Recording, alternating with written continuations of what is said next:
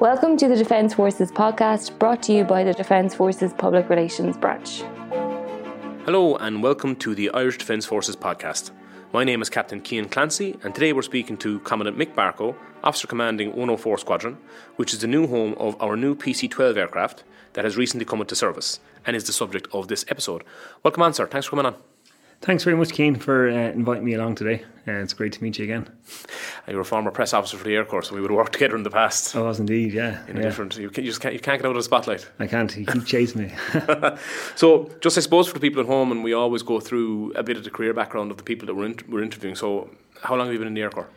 Yeah, so I joined the Air Corps in 2007. Previous to that, I had just completed a degree in mechanical engineering in DIT, and I had actually moved over to New York, and I'd gotten a job over there, and in parallel I'd applied for the Air Corps, and I got a call then to say that I'd made it. So my stay in New York didn't last very long, and I came back then, and I would have joined in September 2007. Right, and that seems like a big change around. You up sticks and come straight back. And was it always an ambition to become a pilot? Yeah, it was. I grew up in Dublin, and just over the house that I grew up in would have been the approach paths to one of the runways here in Baldonnel. So I suppose throughout the years I would have constantly seen Air Corps aircraft coming into land.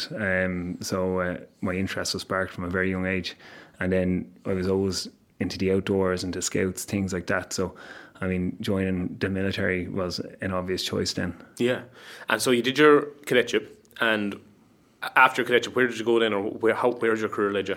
Yeah, so I did my cadetship. I got my commission and wings in 2010, and my first posting was 104 Squadron as a lieutenant, and back then we were flying Cessnas. I flew in 104 Squadron then for approximately a year, and then I went and I did a course on the CASA.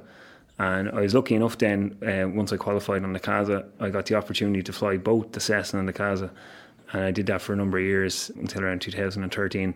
And then I spent a bit of time then in a different unit while also flying the CASA. And then in 2015 then I did my flight instructor's course. So I went back to the flying school instructing cadets on their wings courses, flying the PC9. And recently, obviously, then I've transferred onto the PC12. So that was it, kind of, I suppose, from a flying perspective.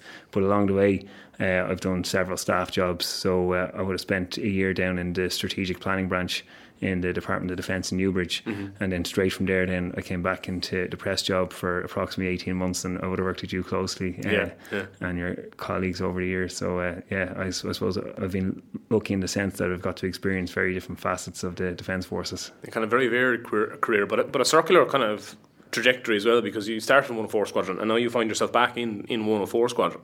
So I suppose kind of moving on, like 104 Squadron, as you mentioned originally, I don't know was it originally, but the last aircraft that it contained was Cessnas. So what was the role of the Cessna in the squadron? Yeah, so I took over 104 Squadron last August, and I suppose I was quite privileged and lucky to take over the squadron then, because we were still actually flying Cessnas. The Cessnas were still down from service in October last year, and that was after 47 years of service. And traditionally what the Cessnas would have been used for, and a lot of Air Corps pilots throughout the years would have cut their teeth in this aircraft, is they would have been used for essentially surveillance, especially on, say, cash and transits, or explosive escorts. They would have been used for parachute jumping over the ears, drogue towing, which is an interesting one actually. So it's where you effectively tow a big windsock around 1 kilometre behind the aircraft. And the army use it for target practice, so they use their air-to-ground weapons, their ground-to-air, should I say, and they fire at the drogue.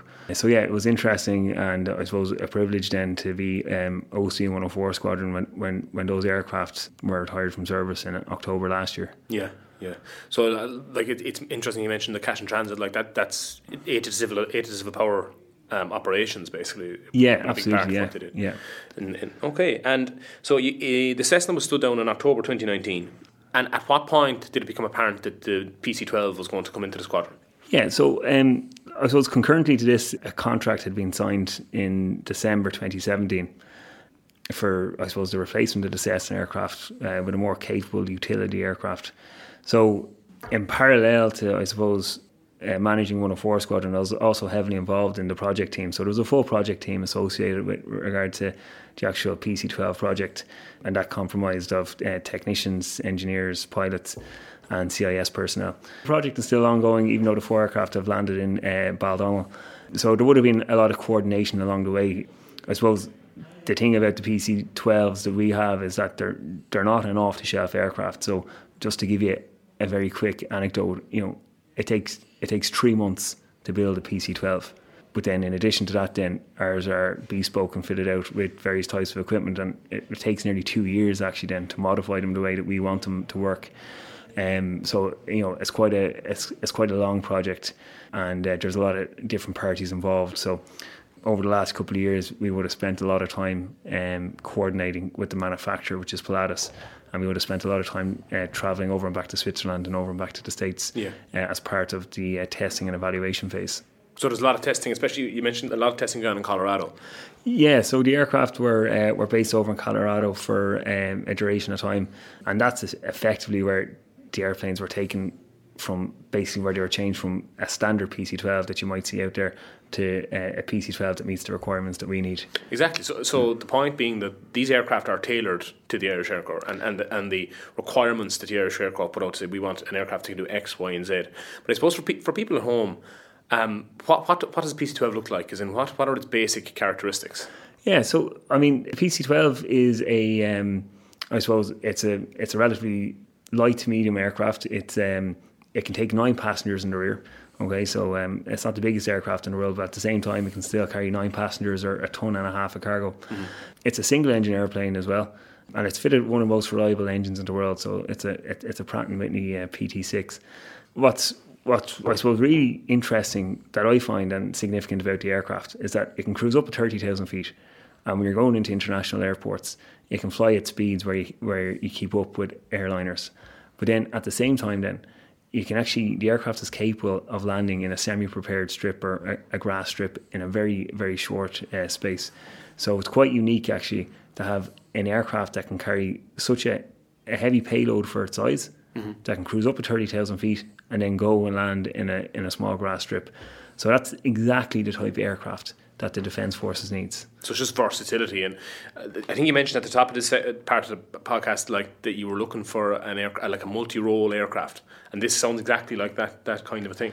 Yeah, absolutely. So the PC-12s that we have, there's I suppose 3 mission sets that we see it carrying out. The first one being what we call military transport flights. So that's very simple. It's basically the passage of cargo or personnel. And as I said, we can carry 9 passengers in the rear of the aircraft, or we can carry up to nearly 1.5 tons of cargo.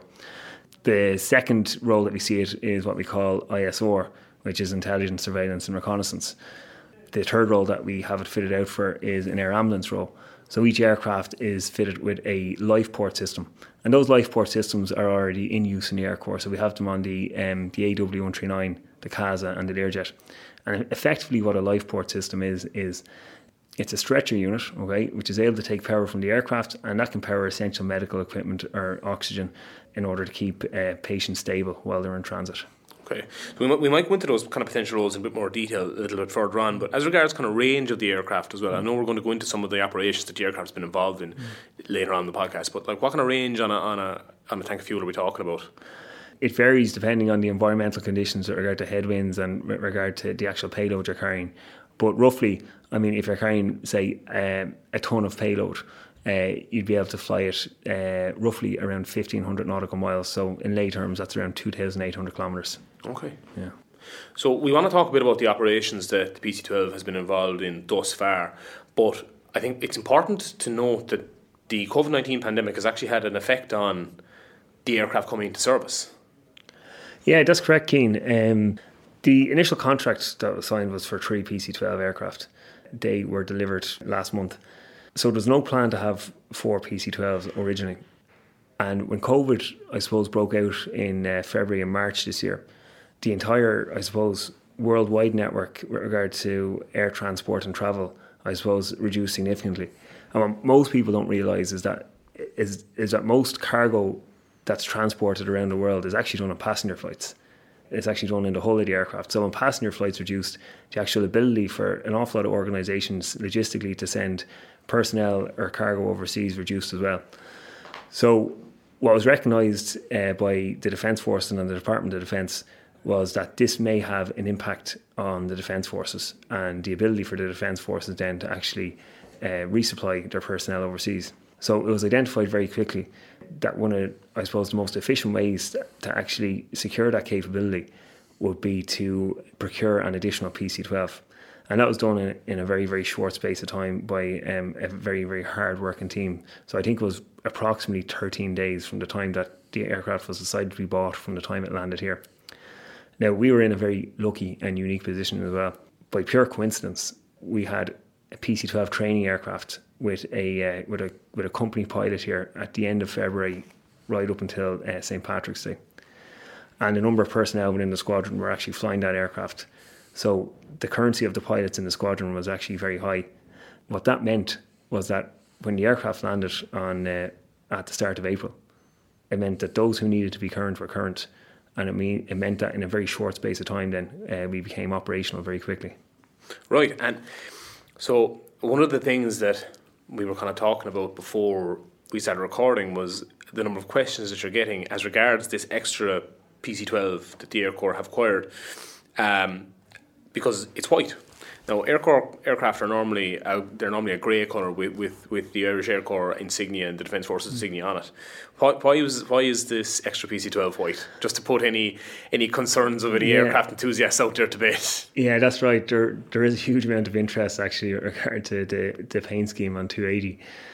I suppose typically when you order an airplane, it takes quite a while for the manufacturer to actually make the airplane and deliver it to you. We were actually quite lucky that a different customer had cancelled an order. So what it meant was that tail number 280, which is white, was actually sitting in the factory to manufacture, and they'd no home for it to go to. So when we inquired about an additional PC-12, they actually had one there ready to go.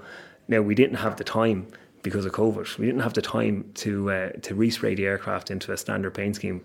What was more important for us was actually just standing up to capability.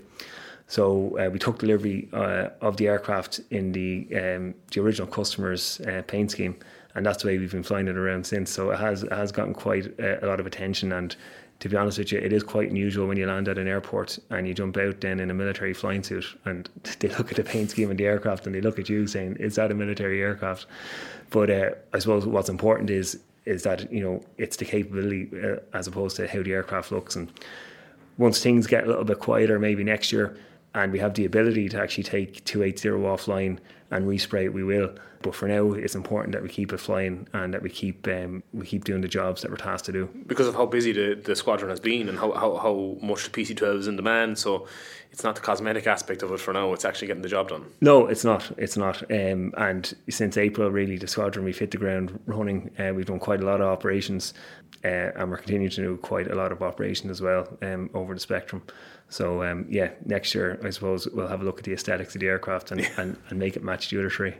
So it's immediately into operations on acquisition of the aircraft. So we spoke a bit about the capabilities, but the versatility of the aircraft means that there's a modular system inside, and it's something that I wanted to kind of mention before. So like you can change out different suites within the aircraft to do different things, like putting in as you mentioned before, the air ambulance and the medical side of it, but also like cargo side of it and personnel transport side of it as well. Yeah, that's correct. The PC-12 is actually very versatile, and it is a multi-role aircraft. And like most aircraft, the Air Corps wise, it has to be multi-role just because of the size of the organisation and the flexibility that we need to have as an organisation. So you can put 9 passenger seats in the back. You can go half and half, where you go half passenger seats, half cargo, where you put up some cargo nets in the aircraft to make sure everyone's safe. You can very quickly then take all the seats out and put in the mission suite for the ISR equipment. And then you can remove that then and you can put in your life port system, which again is connected to the aircraft. So within the space of a couple of hours then you can actually reconfigure the aircraft to whatever role you need it to be, which is great. Because it really offers a lot of flexibility to us, and it offers a lot of flexibility then to our typical customers, whether it's the Army or whether it's the HSE or whoever it is. And to go into that kind of variability of roles from an actual incident sense. The first operation you had to do was an air ambulance? That's correct, yeah. Within, I suppose, 3 weeks of having the aircraft, we had to do a air ambulance flight. It was a medical repatriation from Germany. So, I mean, from the squadron's perspective, it was actually great to be able to do an operation in such a short space of time. But again, it was only because we were in such a fortunate position that everybody was current that meant that we were able to do that flight. And then after that, then we continued on, and I'm sure most of the listeners know we had been bringing COVID test samples over to Germany, which were obviously very interesting flights, and it actually felt great to be able to do something like that. It actually felt as if you are contributing significantly to the overall effort. So it was a joint effort really from a lot of personnel. Obviously the joint task force in town had coordinated. Our own transport section here were responsible for actually going to the lab and picking the samples up. They'd transport them out to the aircraft. Our technicians would load the aircraft and secure the load, and then we'd fly it over to Germany. So it was really a big team effort. Most flights could take, I suppose, 3 big boxes of test samples, and each box could take up to a maximum of 6,000 samples. So when you think about that, we could carry up to a maximum of 18,000 samples in one flight. So quite significant. That is a huge amount of samples, yeah. And as regards the frequency of flights, then you were kind of, at certain different points, obviously the tempo varied, but there was very, very high tempo at a certain period. Absolutely, yeah. And, you know, the frequency of flights, I suppose, matched the cases that you're kind of reading about in the news. So when, you know, the cases began to get high, our flights would start up again, and then when they kind of lulled, there was no requirement to send the test samples abroad. You know, we were just able to meet the demand as it popped up. But in addition to that, then I suppose some other interesting jobs that we've done since the PC-12 has arrived is we've done resupply flights over to Kosovo. You know, and you know that's a very good demonstration, and it's even very good for us in the squadron, even just to be able to, I suppose, figure the aircraft out and test its range, depending on what payloads are carrying, and to land somewhere unfamiliar to us. So we would have done resupply flights over to Kosovo. And for people at home, then that's just for the United Nations mission in Kosovo that the Defence Forces are involved in. That's right, yeah. For people that mightn't realise, yeah. Yeah, and then in addition to that, then we've done a troop rotation in and out of Western Sahara, which is a very interesting one as well. It was my first time ever flying down to Africa personally, so that was a very interesting flight. And again, it was great to, I suppose, to be able to utilise the asset and to, you know, support the army in that sense for their troops that were overseas. And yeah, we've done various other flights. We've done several air ambulance flights to mainland Europe and the UK. And other support flights with the aircraft too. Yeah. I suppose to go back to the troop rotation aspect of it, it does demonstrate the utility of having the capability of rotating troops from an environment. I think that's, I mean, particularly since COVID has hit, that's been particularly important. I mean, unfortunately, as everyone has seen, that access to air travel has significantly reduced. There's a lot of airliners going out there that are going out of business, and we can see the likes of our own airlines such as Aer Lingus or Ryanair, they really have been constrained with the amount of flights that they're putting on. So as I said, that's had a significant impact on not just personnel movements but on cargo as well. So for me, it really highlights the importance of the Defence Forces having the, I suppose, organic ability to have a logistics supply there where we can move our own personnel and our own cargo around. Obviously the PC-12 not going to roll a tank into the back of it, but as I said, it can carry 1.5 tons of cargo, and it's a very good demonstration of how important it is to be able to do it. And it has a track record of successfully rotating. It does, yeah. So it's great, and as I said, the arrival of 280 as well was also great training and preparation for all the squadron personnel, for all the maintenance personnel, before we got the delivery of the additional 3 grey aircraft. We talked before about 104 Squadron having to kind of revolutionise itself basically and totally change how it is focused with the advent of the PC-12. And can you give us a bit more on that, as in the differences for the squadron in having the Cessna versus now having the PC-12 from a kind of a personnel point of view and the point of view of maintaining these aircraft? Yeah, absolutely, Cian. I mean, I suppose significant changes have had to happen in the squadron. We've gone from traditionally what would be a very young squadron, in the sense that a lot of guys or girls that finished their wings course would traditionally go straight to 104 Squadron, just like I did, and you'd go off and do missions by yourself, maybe with a signalman in the back, and you'd be the commander for the day. And in relative terms, the Cessna was, quite a simple aircraft, and you can only really fly it when the weather was, relatively good. Whereas now, the PC-12 is a completely different aircraft. It's what we call a multi-crew aircraft. So what you traditionally have is a more experienced pilot as the aircraft captain, a more inexperienced pilot, I suppose, as a co-pilot. It's a day-night aircraft, so it can operate any time of the day or night, and it can operate in all types of weather that you see, which is obviously perfect for the environment that we operated in. The squadron, I suppose, has become more mature. We've had to put more processes and procedures in place, and we've had to grow, because as opposed to each aircraft now only taking one pilot to fly it, it now takes two pilots. And in addition to that, it takes rear crew as well to look after the mission system in the back of the aircraft or the live port. So that's, I suppose, the change within the squadron. And I suppose what's important to note is the changes that have had to happen outside the squadron. Because a lot of the time when people see an airplane, unfortunately, most of the time they might just think of the pilots. But the pilots are only a small percentage of the overall team efforts that it takes to get that aircraft in the air. So you probably note that I said earlier on, I said the project's not over yet, even though the 4 aircraft are here. What I meant by that is, yes, the 4 aircraft are here, but there's still a huge amount of training and upskilling to happen. So just as an example, from an aircraft technician's perspective, just like a pilot, each aircraft technician has to do a specific course in an aircraft type.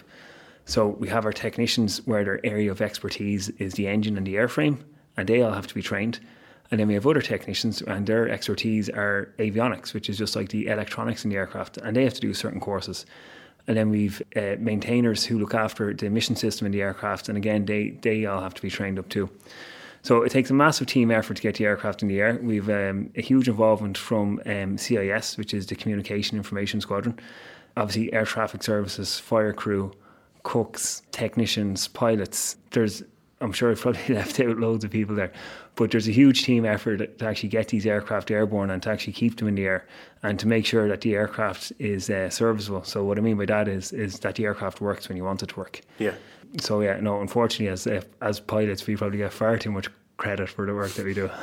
We haven't actually done an episode yet on, say, aircraft technicians or that kind of thing. But you mentioned like that, like there's several different kind of streams of people that are involved for the engine and the airframe, and then people that do the electronics and the IT on board and all that kind of thing. Yeah, and it's I suppose it's incredible the trust that you build up between these technicians and the pilots. So we count on these guys and girls so much.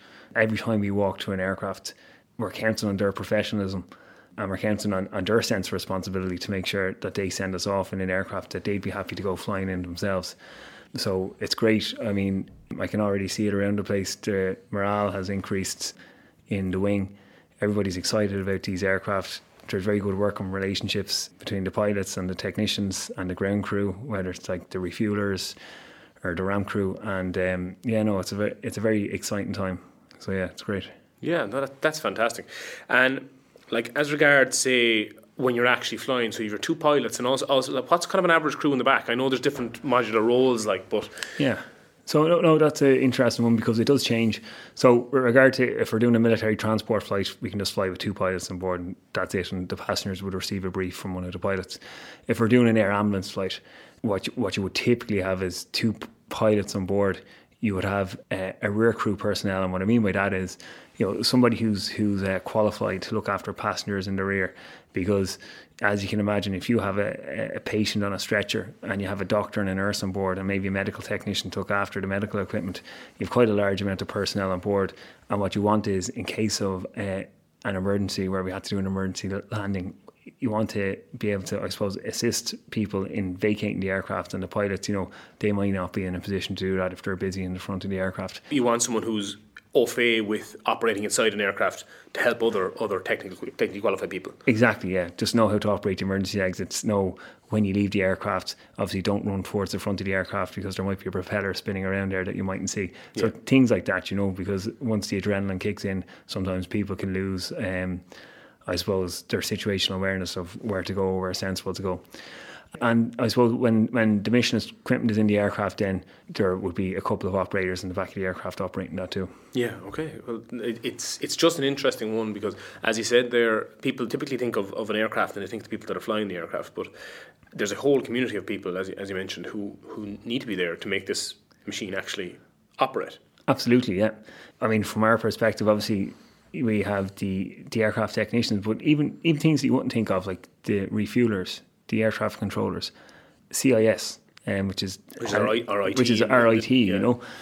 What we're starting to see now, and I suppose it's the first, but it's the way that things are going to go forward, is that aircraft require a lot more IT support now than they traditionally would have. You know, obviously I'm a CASA pilot or a PC9 pilot, and I've flown other aircraft, and they're all quite, I suppose, analog aircraft in the sense that, you know, what you see is what you get essentially. Whereas as aircraft become more modern and there's more, I suppose, software integration, it requires a little bit more behind the scenes work from an IT perspective as well. That's an interesting one to mention, because we do see the same thing in podcasts we've done previously with the naval service, for example, that they're always talking about how ships are becoming more and more electronic and computer based, and the whole kind of idea of a mechanical machine that you can just like twist a wrench or something or replace a part and it's working fine. It's becoming less and less, and now you need people that are much more electronically qualified and software qualified to actually ensure these things run the way they're supposed to run. Absolutely, yeah. And I think, you know, as an organisation, as we start to get new hardware into the organisation, I think that's something that we're going to have to adapt in the future to ensure that, you know, that we get the most out of the new assets that we do get. But I mean, look, everybody can see it in everyday life. You know, I have an Amazon Alexa at home, and I just talk to Alexa and the music goes on, or I talk to Alexa and the light bulb goes off, or I can order something and it comes the next day. So I just think it's the way evolution is taking place, really. Yeah, the way things are going. I suppose we're kind of coming to the end of the episode, but one major question that we haven't asked yet and that people at home are probably really interested in: what is the aircraft actually like to fly? Yeah, it's probably an important one, all right. You know, it's an absolutely fantastic aircraft. So I suppose, I mean, fundamentally, with regard to the physical characteristics of flying it, for the size of the aircraft, it's actually quite agile, and you know, it can travel at a nice speed. So from that perspective, it's quite nice to fly. I remember when I started to learn how to fly the aircraft, something that I was, I suppose, a bit intimidated by initially was just how modern the cockpit was and the avionics. And it was my first time ever sitting in a cockpit where we had a mouse ball and a clicker, you know, as in like a kind of an actual mouse ball fitted to the central pedestal in between the two pilots. Okay. So there's 4 big screens in the cockpit, and you basically move from screen to screen, and there's various sub menus on the screens, and you have to work your way through the sub menus. So initially, when I was flying the aircraft, the thing I had to work on most was to forget about the information there that I didn't need for that level of experience that I had, and just concentrate on flying it. And then as I got more comfortable, then I'd start to feed in more information into my scan. So yeah, thankfully now I figured it out. But I hope so. As a commanding officer as well. Yeah. So no, it's a great aircraft, very modern. Gives a pilot a huge amount of situational awareness. And what I mean by that is, you know, where you are at the time, what options you have available, you know, where you're going to be in the next 20 minutes of the flight, and what other options you have available there. So no, it's a fabulous aircraft from that perspective. Fantastic. So at the end of that, there's an excellent window there into this new piece of equipment and its utility to the Defence Forces. Thanks a million for coming on to the show, sir. Much appreciated. No problem, Cian, and thanks for inviting me onto the show, and it was great to chat to you again. And I hope, I suppose your listeners, I hope they have a better understanding of what this piece of equipment will do now, not just for the Defence Forces, but for the greater public out there. Wonderful, yeah. For further information on the Irish Defence Forces, check out our social media platforms and military.ie. Serving members are also encouraged to visit the members area on military.ie. Today's episode was produced by Corporal Keith Harrison of the Defence Forces Audiovisual School. The Irish Defence Forces podcast is available for download on Spotify, iTunes, Acast, or wherever you get your podcasts. We'll be back soon with a new episode. To everyone out there, thanks for listening and stay safe.